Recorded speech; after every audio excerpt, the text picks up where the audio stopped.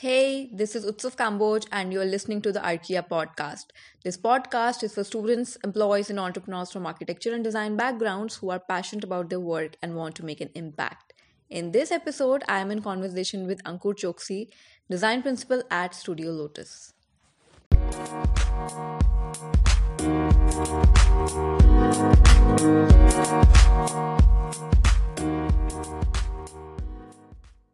Hello, sir. Welcome to this live session. Hi. Thanks Hi, for how are having me. you? I'm doing good. Absolutely, Thank you. pleasure. How are you doing in this lockdown situation? Yeah, we're all coping with it. I think we're doing fine. There's Yeah, a initially it That's was been quite problematic, but challenging. now, Yeah, yeah, yeah, yeah, absolutely. yeah. So, Studio Lotus is a big firm with creative heads from coming from all over the country. Please walk us through your process. How does the firm work culture and everything looks like? if you we are about 70 people strong now. So it is a big firm, but the aspiration always has been to run it like a small studio. So we've been at it building a culture which allows for people to work in small teams, be very hands-on, so that they really have a grip over, how to run the How business of people, design. yeah, I mean, yeah, how to run a practice all the way. So that's been one of the key things. The way we've organized ourselves, the way we've kind of chosen to operate and allow for the teams to kind of plug in at every level.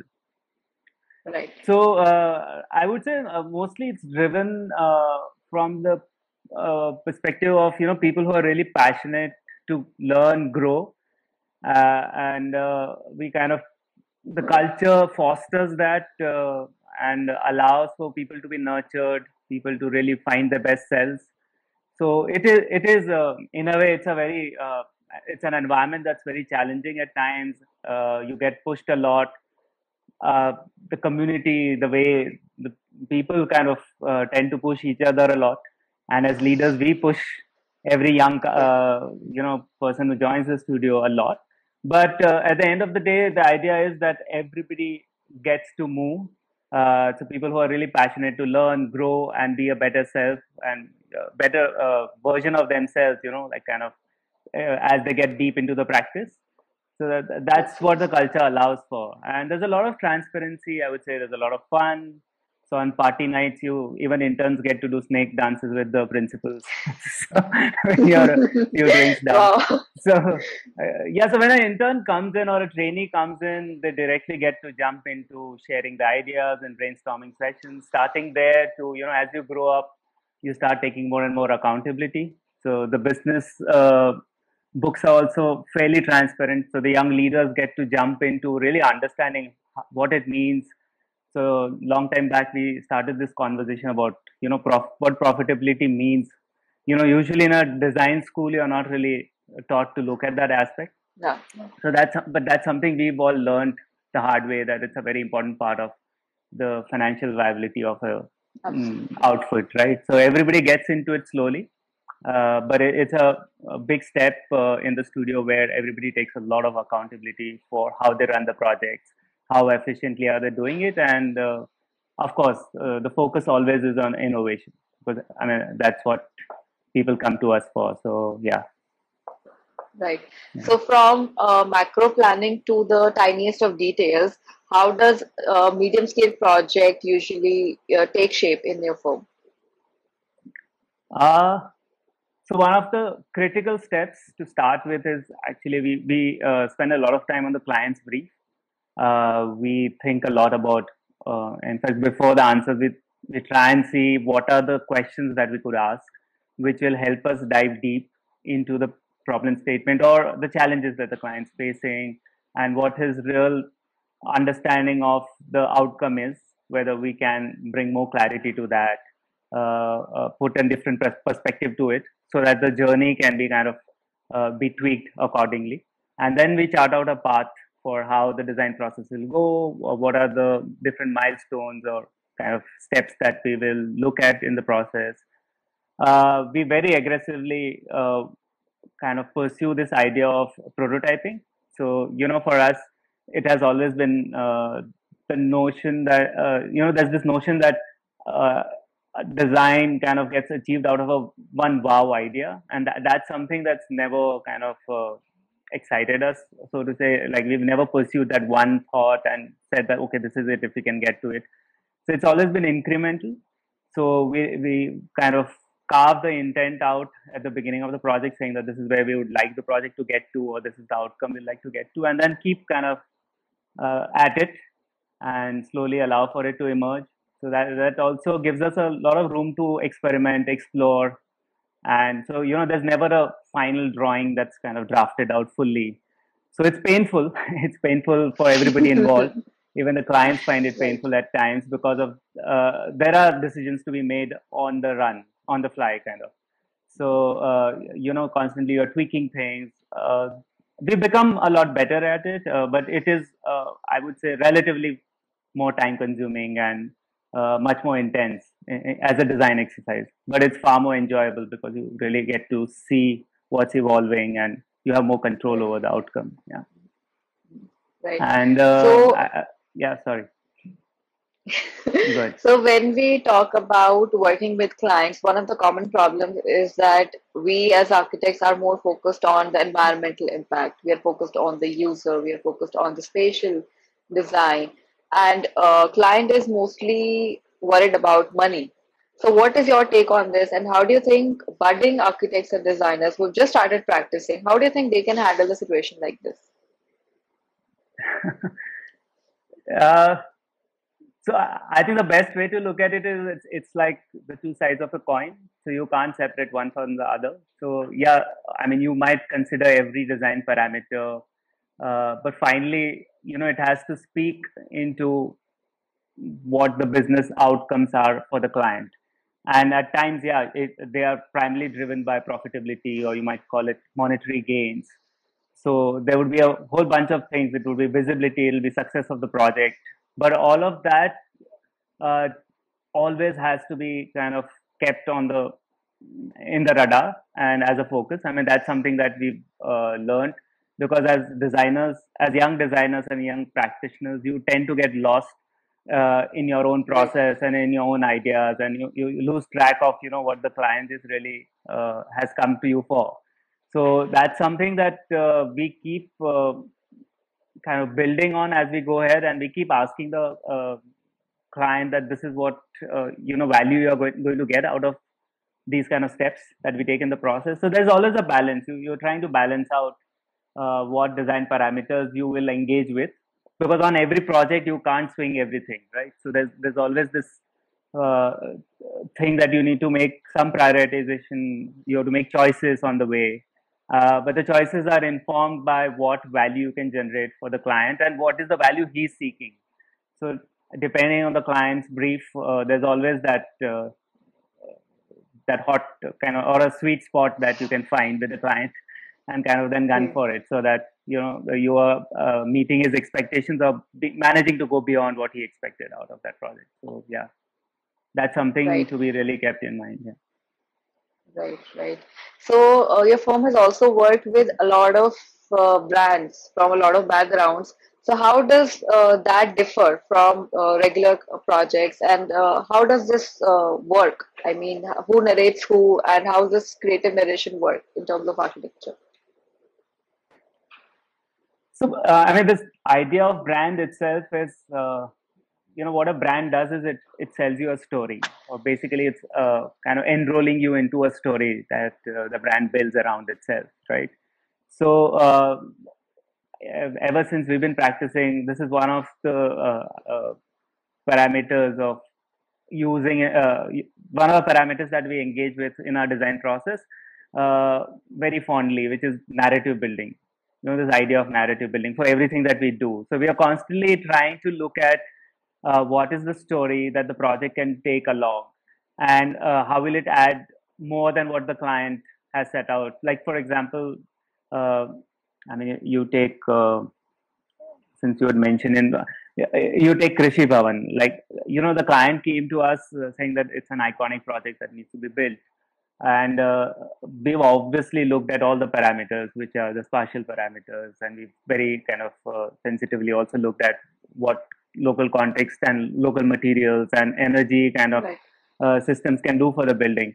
But there was this slightly larger conversation that we had with the government body saying that the iconic building can do multiple things, and one of the things it can do is also create a new way of looking at government buildings where they are much more open, much more porous. They are not like completely cut off from the people they are serving, and start talking to the farmers, start kind of engaging with crafts in the country, because the government is a great patron, to promote craft in our country, and it was a huge opportunity. So somewhere this whole thought kind of allowed for Krishi Bhavan to become that iconic, so to say, it is like brand Orissa for the government at this point, where it's kind of representing what the new Orissa stands for. So it's allowed for that whole build up to happen, and that narratives really help them look at the building in a very different way.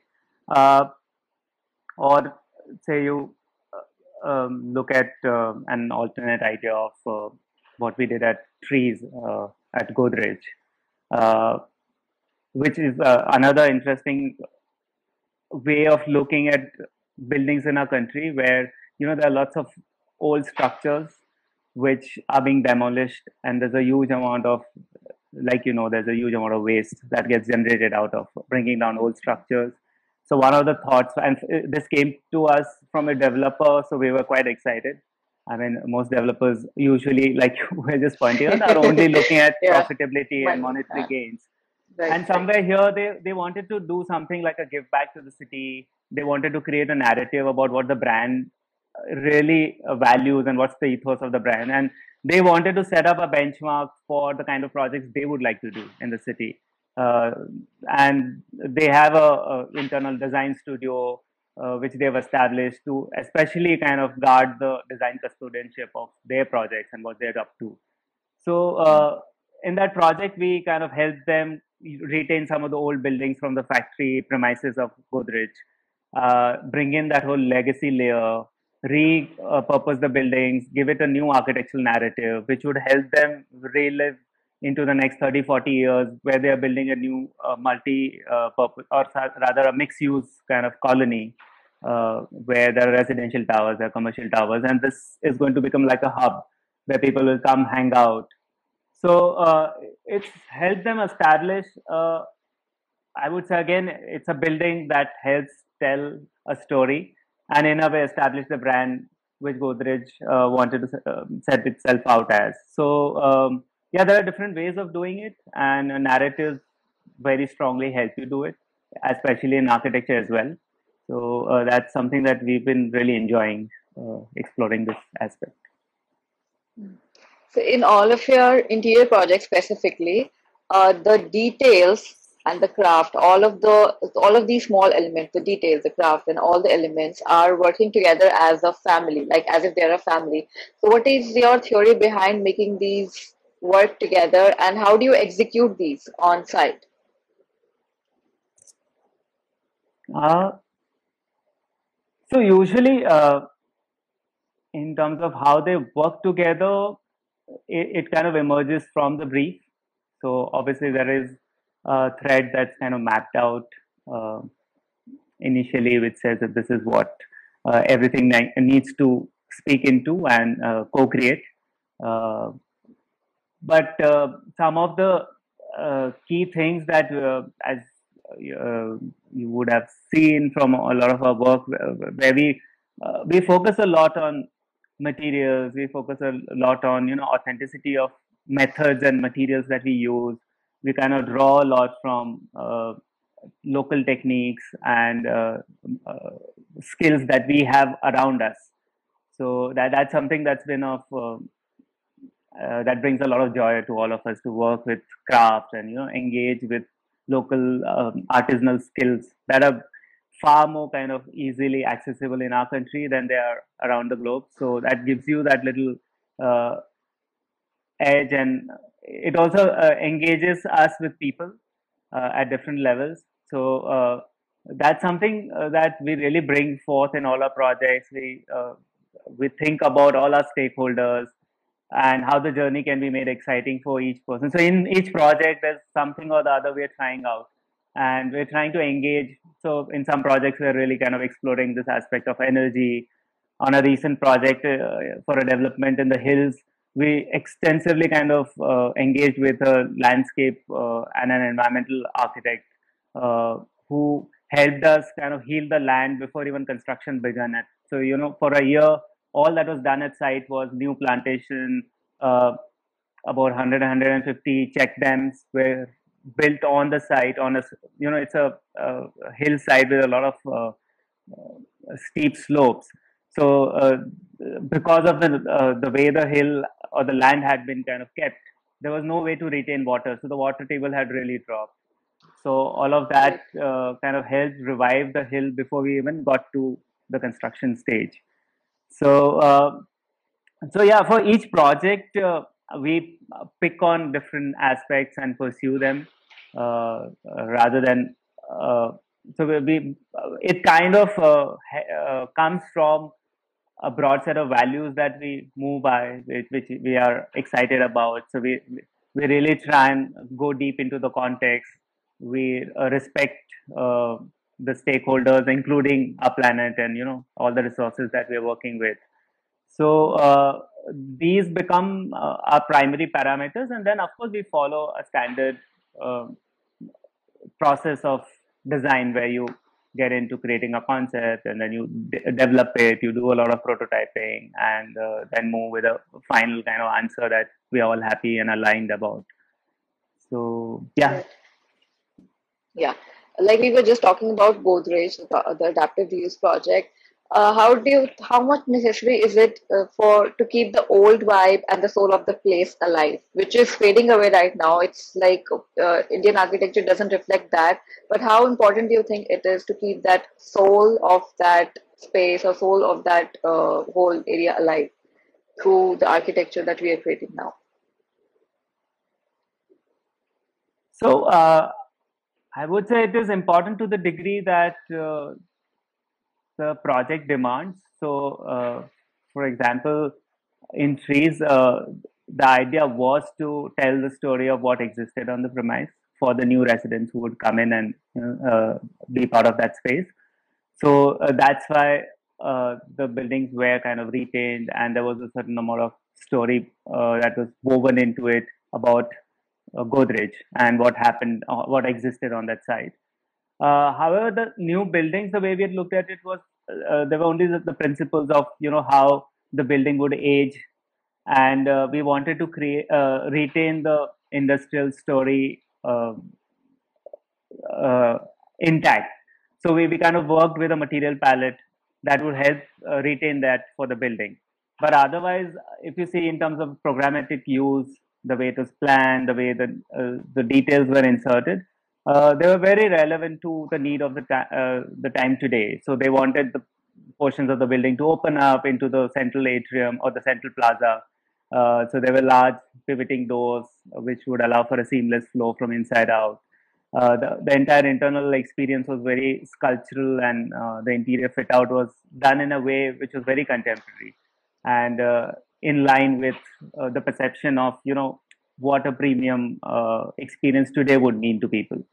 So the idea is to use the old to tell new stories and to make it more relevant for life today. So yeah, I mean, to that extent, we've always try to bring it to life for things that are happening. How people are living, working, and spending time together today, rather than like getting stuck with a nostalgic thematic kind of expression.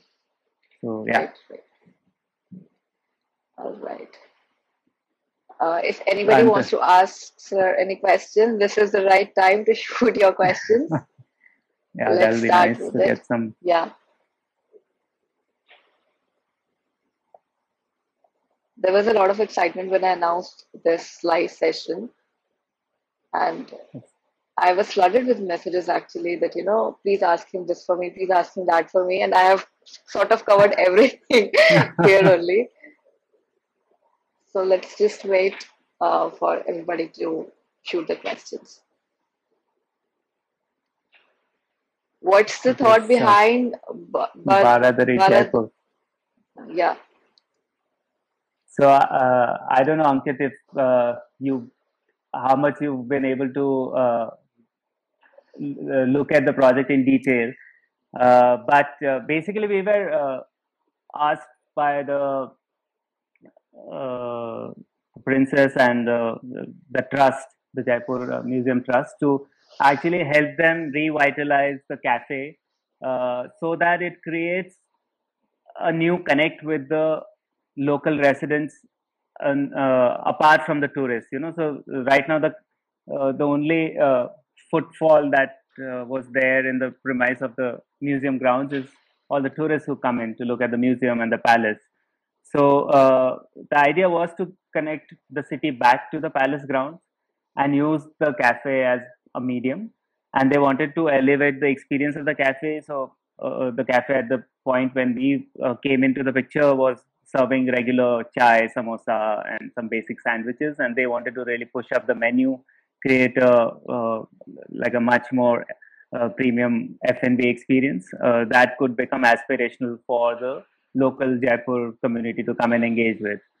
And one of the key starting points in the exercise was we got them convinced on removing an old bathroom block, which was actually disconnecting the entrance courtyard to the palace grounds to the courtyard of the cafe.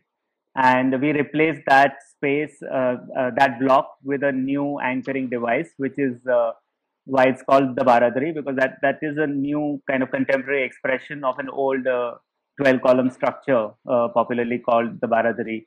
So it's basically because of the 12 gates. So a pavilion which has 12 kind of openings was reinterpreted in stone and metal kind of expression, which is in its expression and in its detailing very contemporary, but still borrows from the local materials. So we mostly worked with stone that's been acquired from the region from around Jaipur. Uh, all the interventions, in fact, all the floors, and there's a lot of furniture that's been made in stone. There's a lot of metal and woven furniture that's been brought in. So we tried working with local skills for all the new layers that we brought in and reinterpreted them. And what we one of the key things that we did as a architectural gesture for the entire space, was we removed a lot of the plastered surfaces which were hand painted, because we realized that the skill for frescoes had kind of has diminished over the years in terms of the quality of workmanship. And what they'd been doing over the last many years was uh, just kind of working with paint and uh, not recreating the frescoes as they used to exist like long time ago. So all the frescoes had a very poor quality. So we chose to kind of let go of it and create a blank backdrop. So in a way, a very textured, monochromatic backdrop was created out of the built structure by revealing the construct of the old structures, which is basically the stone masonry work, and that gave us a new playground to play against. So all our new elements could sit and become more vibrant. So that's when we inserted the patterns in the floor and the little details that we brought in terms of lamps and other accessorization that we did for the space. So yeah, All right. One that's Another question we got is, how is design going to change after this COVID situation? uh, I think it's going to change in a lot of ways. Probably one of the key things that we will see is how do we say? How we So at least, define spaces is going to change. Yeah. sorry. How we perceive spaces is going to change. Earlier, it was just that people used to just go How home we to sleep, and perceive, now how we they use change. spaces, and yeah, like for example, I mean, the idea of density will probably change. The idea of the way Yeah. people uh, use spaces on a regular basis is kind of going to change, because people have gotten out of the notion of that everything needs to be done physically. So probably I think people are going to make a lot of choices around the way they spend their time, the time on commute, the time of so basically, hopefully and probably it will kind of make things a lot more efficient in terms of how you use your time for a lot of people, and design probably will have a huge role to play. And somewhere that's what's been happening in the digital medium already. Like if you see the way the softwares kind of gear up, they are helping you kind of use your time wisely and effectively more and more. So in a way, that's going to start translating for all experiences and as we live life. And ultimately, it should help elevate the quality of life for everyone. Yeah. Right. We had one question about your project. Where did that go? In reference to your Godrej project, where you retain its originality, how you relate this in terms of designing a smart city? What all parameters would you consider if you were to design one? So I think probably. I think one of the things that I didn't mention as part of the brief that the clients gave us when we were doing the Godrej, we actually were given a mandate to try and see if that edge of the property could be open up to the public, where people from Mumbai could come and engage with the development, and it would become in a way like a seamless connect to the city. And that was their way of giving back to the city. And more and more, I think the thing that's going to be demanded by citizens or people is this idea of public space, which is hugely missing in our cities. So I think that all developers and all people in that capacity have a huge opportunity to start creating more and more givebacks to the city, and start developing for larger communities to enjoy spaces rather than creating silos and cutting them down into colonies and contained areas, uh, which are kind of depriving a lot of people of access to the best facilities in the city. And yeah. All right. All right. Thank you so much, sir, for joining us today. We had a really great session. Thank you so much for enlightening us with these live sessions. Yeah. It has been a really great conversation. Thank you. It was wonderful. Thank you so much. Yeah. Thank you so much. Okay, great. Thanks. Bye. Bye.